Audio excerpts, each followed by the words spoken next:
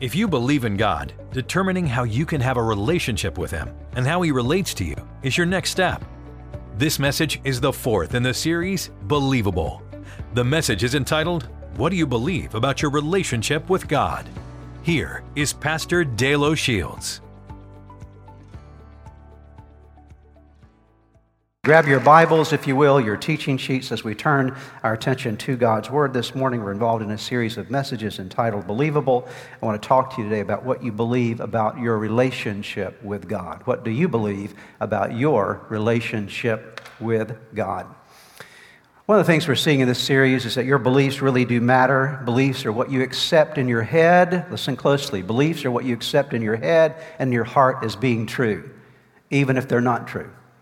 Sometimes what you accept in your head and heart are not true, but you still accept them and believe them anyway, just like for many years, people believed that the world was flat, and they operated on the basis of believing a certain thing that was not even true, and it limited their life in certain ways. So just because you believe something doesn't make it true. It has to be examined in the light of real truth.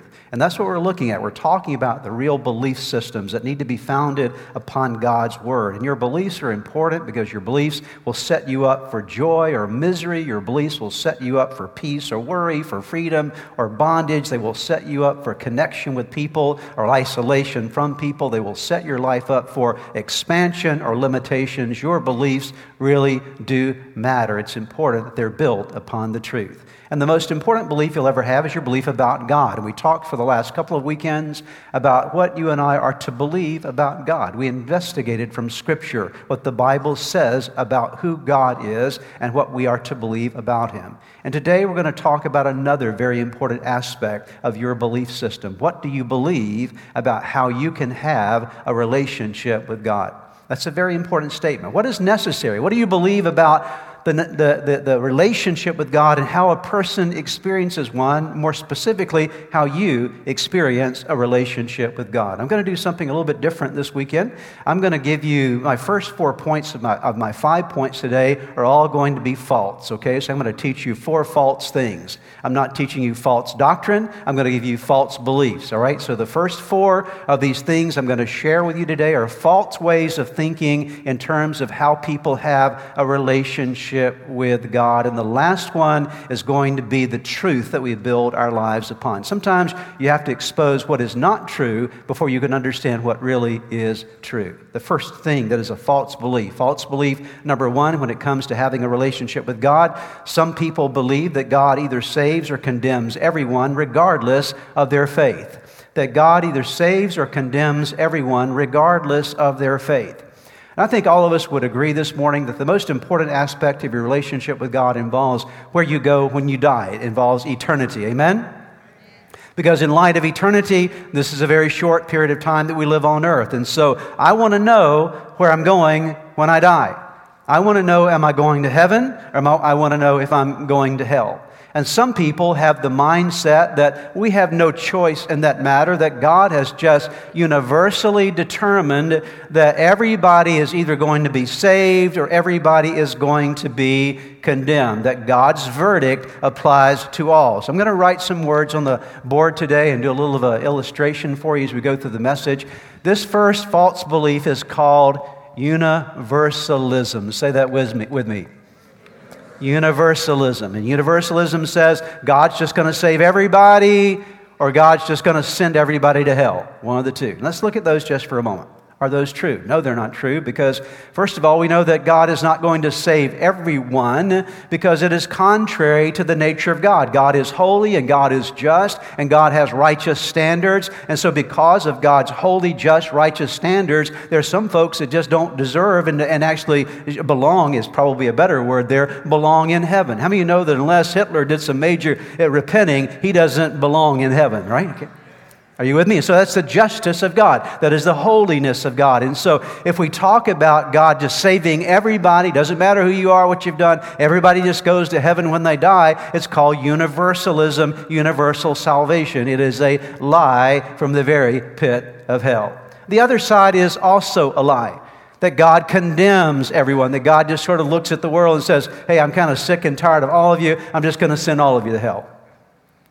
That's contrary to the nature of God as well, because the nature of God is a God of love. He's a God of compassion. He's a God of mercy. He's a God that wants relationship with us. But we must understand that these extremes, universal salvation and universal condemnation, if you buy into this belief, you're missing what the Bible says about eternity with God. Let me take you to Matthew 25 and give you an example of this from the Scriptures.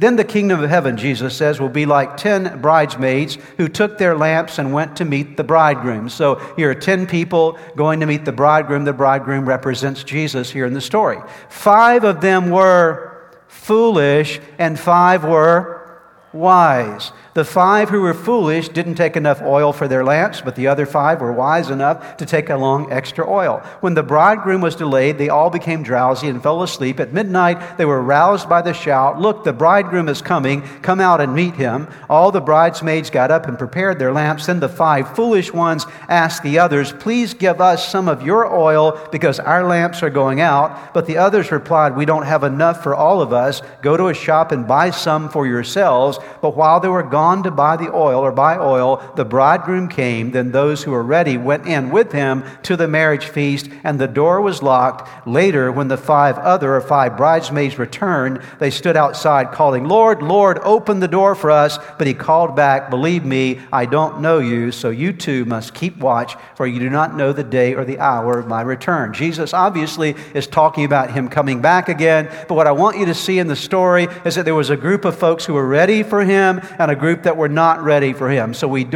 this passage, along with many others, totally debunks the concept that salvation is just given to everybody goes to heaven, or everybody goes to hell. No, there are choices that we make in the journey, all right? So it's a false belief. Your eternal destiny is not a universal decision, it is a personal decision in your life. Number 2, second false belief, that there are many roads to God. Not true. This, by the way, is really, really common in our world today.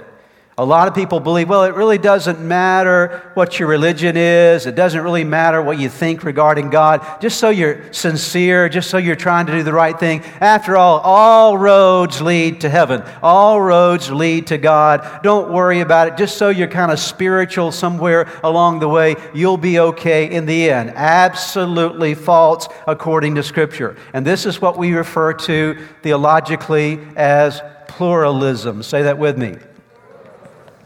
So first one is universalism. The second one is pluralism. Pluralism says many roads to God.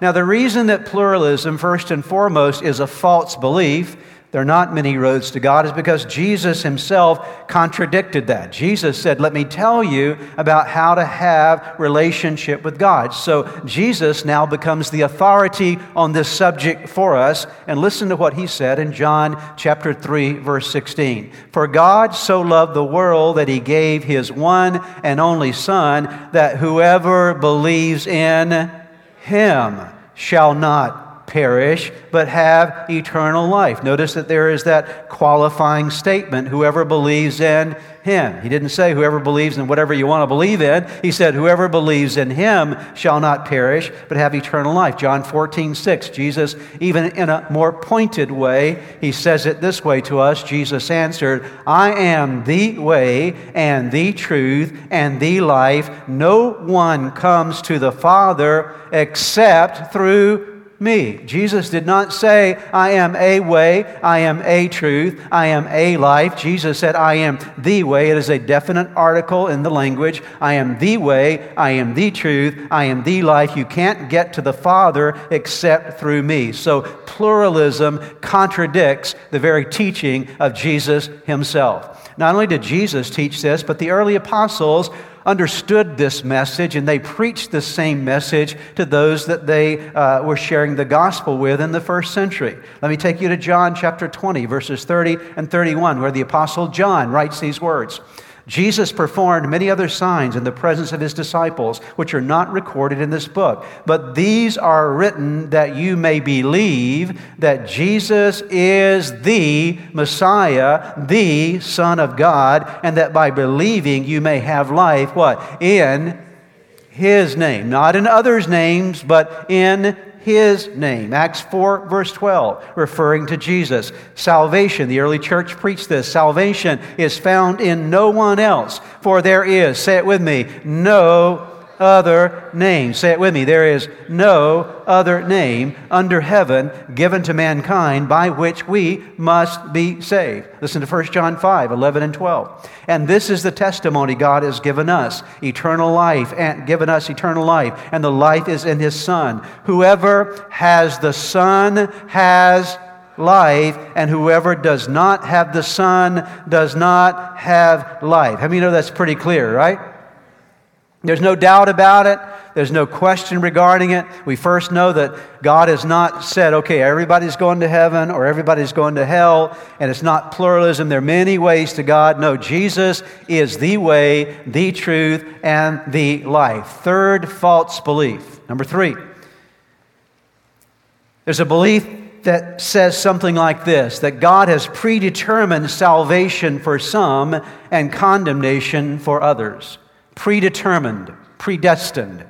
That God somehow looked down upon humanity and He said, okay, you're going to get saved and you're not. You're going to go to heaven, but you're not. You're going to make it to heaven, but you're not. God doesn't operate that way. He doesn't operate in a predetermined fashion. And I'll give you several reasons why we know that God does not predetermine who's going to go to heaven and who's going to go to hell. He doesn't do this. Why? Because first of all, God gave every human being something called a free will, okay? And so God will not violate your free will. God, if He made the choice for you, you would be a puppet, you would not be a person, okay?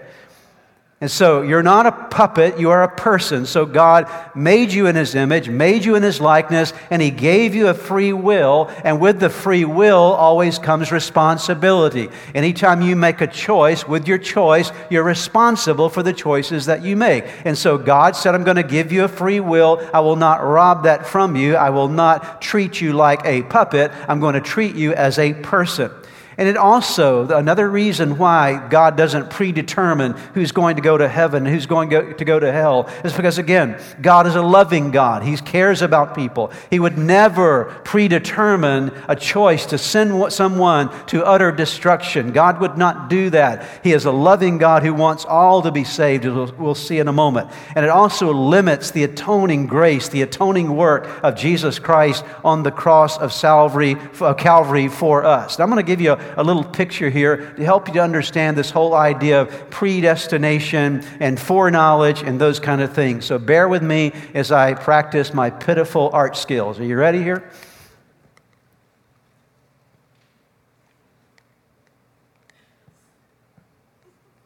That's an airplane. Some people thought I was drawing a whale, okay? It's an airplane, all right? So bear with me, all right? Now, just so you know, this is the front, okay? Just to give you a little idea, that's the front, okay? This airplane, I'm going to call the airplane of salvation. That God has a destination that He wants everybody to make. And what is the destination? Heaven or salvation, right? Right? Okay. That's God's plan. So this plane is headed toward heaven. It's headed towards the plane of salvation, okay? Now, as in any plane, those are steps, by the way, just so you know, okay? You have to board it, okay? God didn't say, okay, you get on the plane, you don't. You can get on the plane, but you can't. God doesn't predetermine that. But what God does in the free will dimension of your life, okay, is that God calls you to salvation by the preaching of the gospel. That while I'm preaching right now and sharing with you the gospel of Jesus Christ, every time the good news of the gospel of Jesus Christ is preached, the Holy Spirit is present. And when the Holy Spirit is present and you hear the gospel message, the Holy Spirit begins to work in you and to draw you to the plane, okay? That's the whole idea. The Holy Spirit's trying to draw you to the plane, the airplane called salvation, okay? And so the Holy Spirit works on you and knocks on your heart and says, hey, you need to do this, and woos you and convinces you, does the best job that is possible in your life to draw you to salvation, okay? But at the end of the day, who gets to make the choice as to whether you'll get on the plane or not? You do. You choose. You can either say yes to the call, or you can say no to the call. God's not going to force you to get on the plane of salvation. He will do everything possible to draw you. Many of you can remember when you were coming to faith in Christ. Maybe you went through a week or a month, maybe a year of God working on you and drawing you. You finally said, okay, yes. And that's the grace of God calling you to salvation. We call it theologically the prevenient grace of God, drawing you to salvation through the preaching of the gospel. But at the end of the day, you have to make the choice to say yes or no. And so there's the free will that you exercise from the call, a yes or no. There is a predestination. The predestination is the destiny of salvation. And there's something else I want to mention here. There's the foreknowledge of God. The foreknowledge of God, He knows who's going to get on the plane, right? Okay? Just because He knows who's going to get on the plane doesn't mean that He made you get on the plane, but He knows who's going to get on that plane. That's His foreknowledge because He's the omniscient God. He knows everything. And so what I want you to see is there is this plane of salvation. There's a free will that you exercise by the drawing of the gospel of Jesus. If you've not gotten on the plane, I want to tell you something today. The Holy Spirit is drawing you right now. That today is the day that God's saying, today is your day to get on the plane called salvation, right? And the best choice you can make is a choice to say yes. And then you get on the destiny, the predestined arrival place called heaven or salvation. Let's look at some scriptures together. John chapter 1, verses 10 through 12. He, Jesus, was in the world, though the world was made through Him. The world did not recognize Him. He came to that which was His own, but His own did not receive Him. That is, those He came to said, no, they did not receive Him. Yet to all who did receive Him, all who said yes, to those who believed in His name, He gave the right to become what? Children of God. Listen to 2 Peter 3, verse 9. The Lord is not slow in keeping His promise, as some understand slowness. Instead, He is patient with you, not wanting anyone to perish, but wanting, implied there, everyone to come to repentance. He wants everyone to get on the plane. He can't force you onto that plane. Mark chapter 16, verses 15 and 16. He said to them, Jesus said to them, go into all the world, preach the gospel to all creation. Whoever believes, notice that, whoever believes and is baptized will be saved, but whoever does not believe will be condemned. 1 Timothy 2, 1 through 4. I urge then, first of all, that petitions, prayers, intercession, and thanksgiving be made for all people, for kings and all of those in authority, that we may live peaceful and quiet lives in all godliness and holiness. This is good and pleases God our Savior, who wants all people to be saved. He wants all people to be saved and to come to a knowledge of the truth, to come into relationship with Him. Revelation 3:20. Here I am, Jesus said, I stand at the door and knock. If anyone hears my voice and opens the door, I will come in and eat with that person and they with me. Romans 10, 9 and 10. How many of you are thankful for the Bible, right? Okay. If you, notice the if you declare with your mouth Jesus is Lord and believe, if you believe in your heart that God raised Him from the dead, you will be saved. God doesn't do this for you if you do this. For it is with your heart that you believe and are justified. It is with your mouth that you profess your faith and are saved. So the belief that God somehow predetermined salvation for some and hell for others is a false belief. Are you ready for false belief number 4? False belief number 4 is this belief that a right relationship with God is a result of being good and doing good. Everybody say false. Not true. Now that I have excelled in my artwork, I must take it a step further. Are you ready? Okay. Draw another diagram here for you.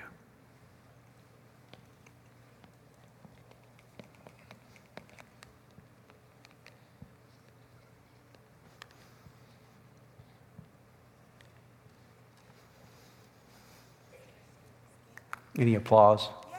Okay. That's pitiful. Okay. Does anyone know what this is? That's awesome. I'm better than I thought I was. That's good. Okay.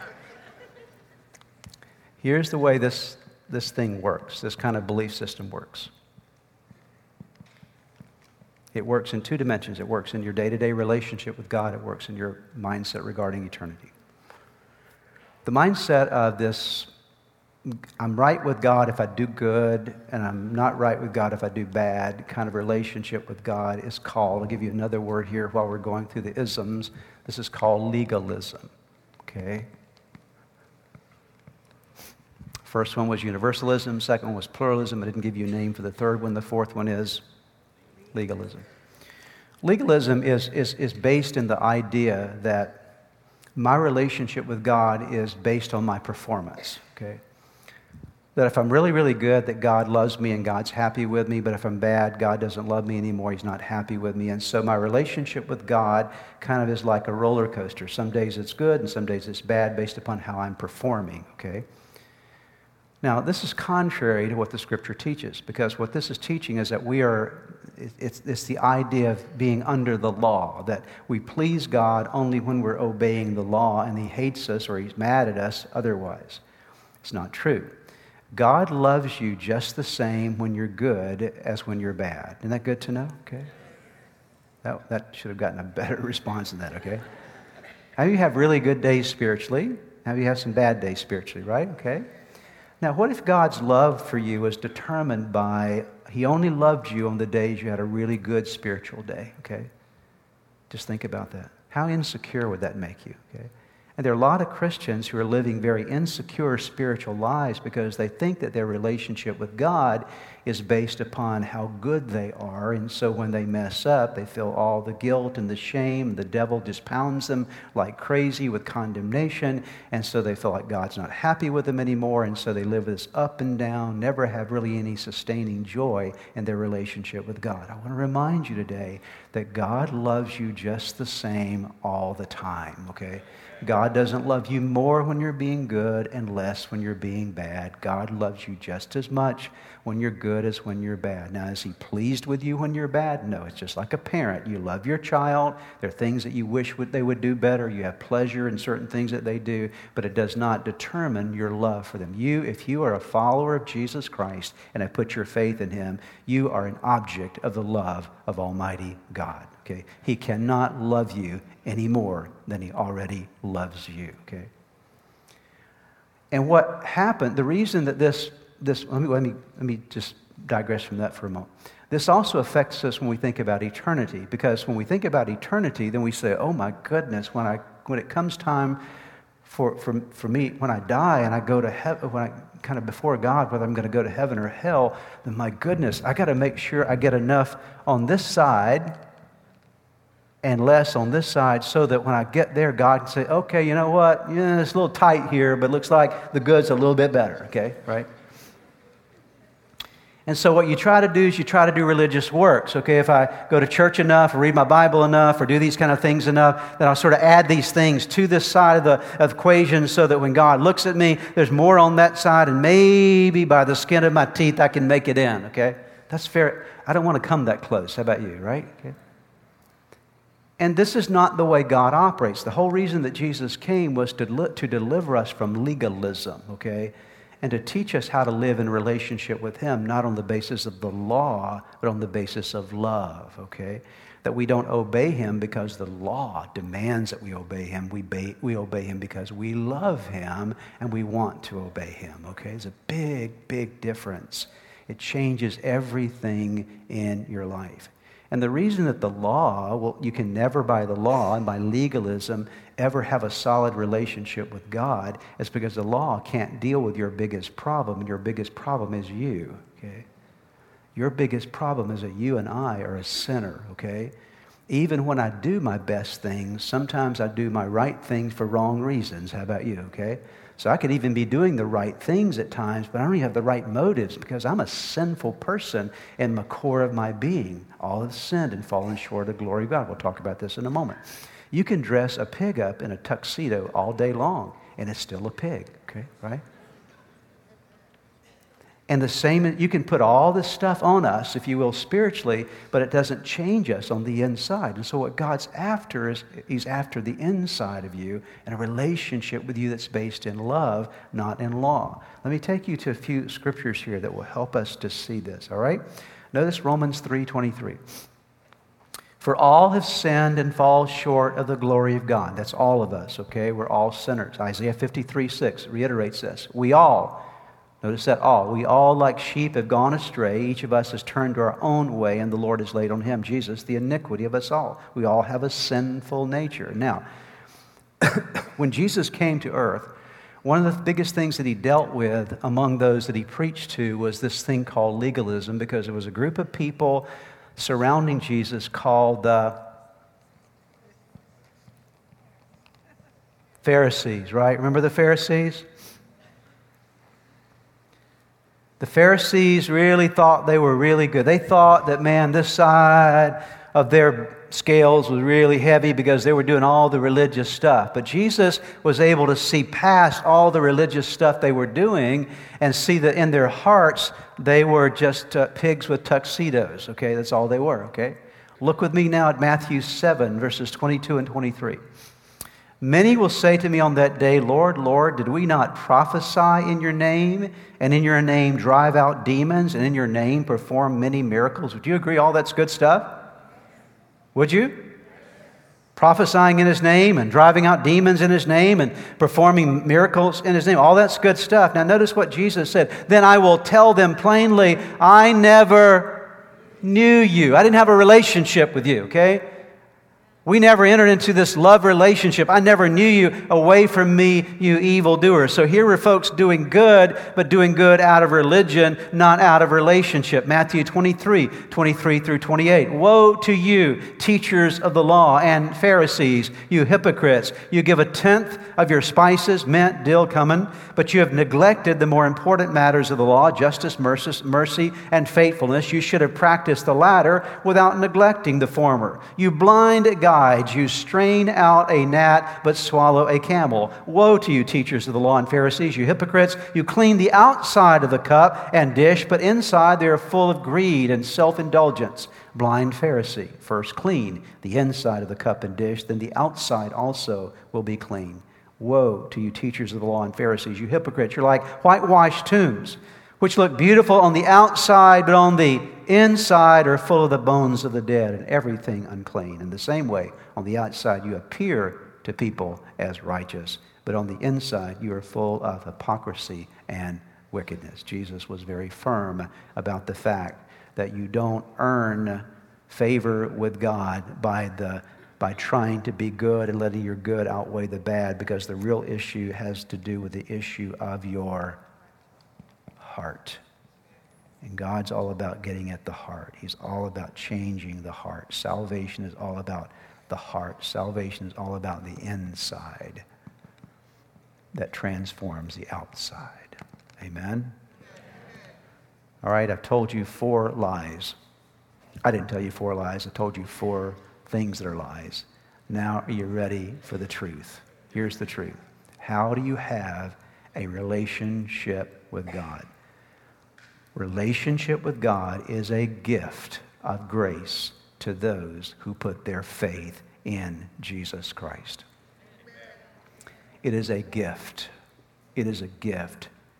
It's a gift of grace to those who put their faith in Jesus Christ. Because we couldn't be good enough to earn salvation, we couldn't do enough good things to change ourselves on the inside, God did for us what we couldn't do for ourselves, folks. This is the beauty of Jesus Christ coming. He gave a plan. He gave a pathway to salvation for us to be able to get on this airplane called salvation. And the plan is very clear. Let me walk you through the plan. In Romans 5, verse 8, but God demonstrates His own love for us in this: while we were still great people. No.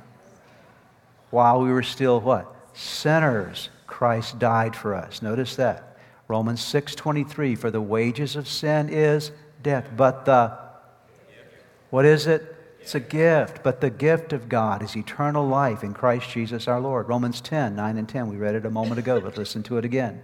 If you declare with your mouth that Jesus is Lord and believe in your heart that God raised Him from the dead, you will be saved. For it is with your heart that you believe and are justified. That word means made just as if you never sinned. and it is with your mouth that you profess your faith and are saved. For everyone, this is verse 13, who calls on the name of the Lord will be saved. Revelation 22:17, the Spirit and the bride say, come, get on the airplane. The Spirit and the bride are saying, come on, get on the plane. Come on, get on the plane. The Spirit and the bride say, come. And let the one who hears say, come. Let the one who is thirsty, let them come. And let the one who wishes take the free gift of the water of life. It must have been over 25 years ago that I was called to the hospital one evening, I believe it was, if I can remember correctly. It was over 25 years ago. Of a family member that was in our church. The family called me there because the elderly gentleman in the family was about to die. He was on the last part of his life, and he was not sure of his salvation.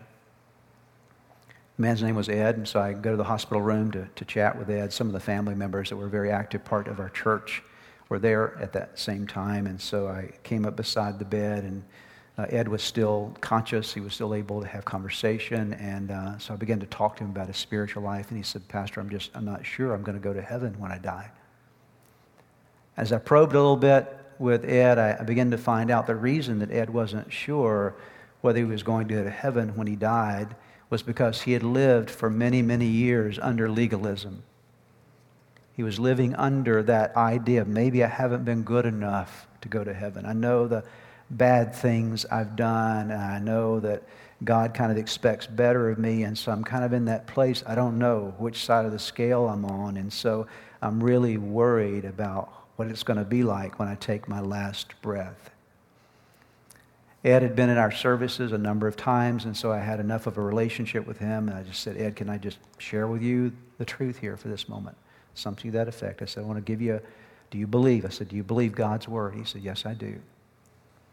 And I reminded him of Romans chapter 10, verses 9 and 10, that if you will confess with your mouth Jesus is Lord and believe in your heart that God raised him from the dead, you will be saved. And everyone who will call upon the name of the Lord will be saved. I said, Ed, I want you to pray a prayer with me right now. Do you want the gift of salvation? This is not something you earn, it's something Jesus earned for you. Okay? This is so important. It's not something you work to get. Jesus worked to get it for you, okay? Just like if I worked and earned something and then I gave it to you as a gift and I said, now, I did the work, you get the benefits of it. That's exactly what salvation is. Jesus did the work, okay? And then he offers to us as a gift and we say, no, I'll do the work, Jesus, okay? He said, no, I did the work, okay? I did the work for you. You don't need to do the work.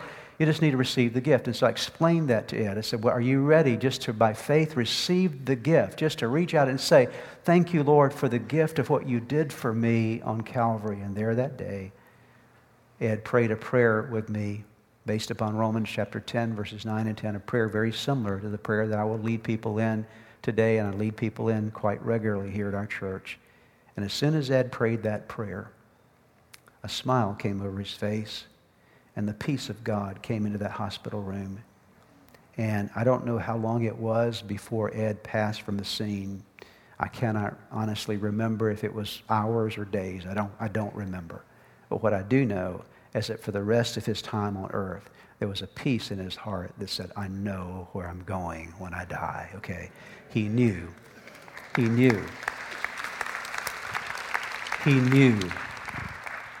that he was on the plane of salvation. You say, well, that's not fair. I mean, what if you kind of come to the end of your life and accept Jesus like, is everything washed and clean? Yeah, it's just not, don't take the risk, okay, right? You never know when you're going to die. Now, take a look at me at just a couple of passages. We're going to be done today. Luke 23, 40 through 43. Jesus is on the cross of Calvary. There's a criminal to his right. There's a criminal to his left. One criminal is throwing out accusations at Jesus. Hey, if you're the Son of God, come on, get us down from this cross. But the other criminal protested, don't you fear God even when you have been sentenced to death? We deserve to die. Notice this, we deserve to die for our crimes. But this man hasn't done anything wrong. Then he said, Jesus, remember me when you come into your kingdom. Jesus, I want to get on this plane called salvation. Jesus, I realize that you're my only hope in this situation. I know that I have messed up my whole life. I don't deserve anything but death. I am a criminal. Would you please remember me? He was calling upon the name of the Lord, and Jesus replied, sorry, buddy, it's too late. No. Jesus said, I assure you today, you will be with me in paradise. I'm grateful for such a loving, redeeming Savior, aren't you? Last verse. Ephesians 2, 8 and 9, as the Apostle Paul is trying to help the Ephesian believers move out of legalism, out of this good-bad dynamic and this relationship with God that's always up and down based upon how they're doing, and move them from law to love. And notice what he says. He says, God, this is verses 8 and 9, Ephesians 2, God saved you by His grace when you believed. And you can't take credit for this. It is a gift from God. Salvation is not a reward for the good things we have done, so none of us can boast about it. Salvation is never about you. Salvation is about grace given to you, okay? Salvation is not about what you did to make it to heaven. Oh, look at me. I was good enough. I got there. No. Salvation, experiencing eternal life and relationship with God, is all about receiving the gift of grace. And that grace will change you now and for eternity. If any man be in Christ, he is a new creation. All things pass away. Behold, all things become new.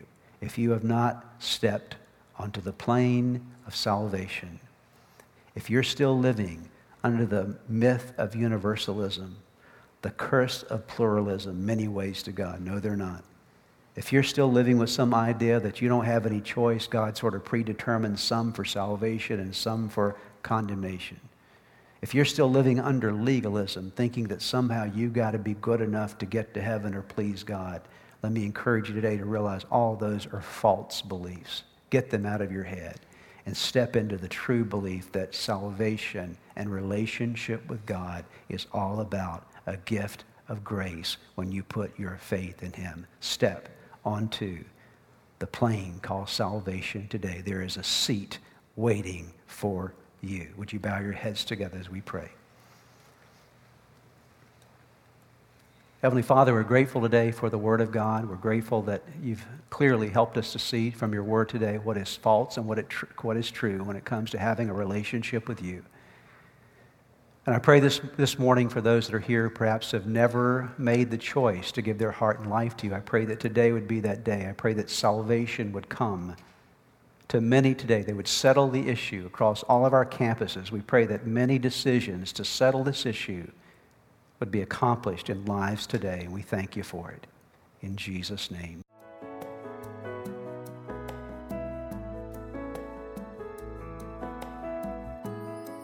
Thanks for joining us for today's message. I trust that you've heard something from God's Word that'll make a difference in your life now and forever.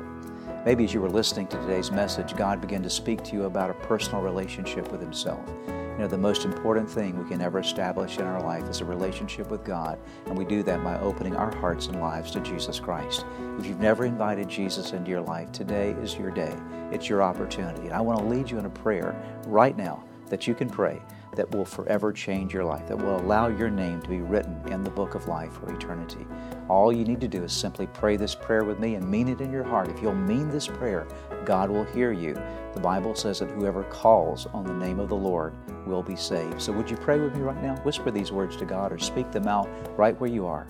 Say, Jesus, just mention His name. Say, Jesus, I admit to you today that I am a sinner, and I'm sorry, God, for everything I've done wrong. Jesus, I believe in you. I believe you are God's Son, the Savior, the Redeemer. I thank you that you died on the cross for me and that you rose again. I believe in you, Jesus. And then whisper this prayer. Say, Lord, today I invite you to come into my life, to forgive me of my sins, to give me a brand new start in you. I give my life to you today. in Jesus' name. Lord, I thank you for those that prayed that prayer with me, and I ask that now they would continue to grow in you and serve you faithfully from this day forward. In Jesus' name. If you just prayed that prayer with me, friend, I want you to know that Jesus Christ heard you, that your name has been written in that wonderful book of life, and that now today you start a brand new life in Christ. And to do so, you need some help. You need to learn how to live your life for Jesus every day. We'd like to provide for you. In fact, we have available for you some resources that you can get from our website, church-redeemer.org, that will help you to get a good start in your relationship with Jesus Christ. So again, check out the website, church-redeemer.org. Find those resources that will help you to get going in your relationship with Jesus. If you've prayed with the pastor today and made a decision to follow Jesus Christ, we have some resources for you on our website. Just go to www.church-redeemer.org/new beginnings. We pray that this message was a blessing to you.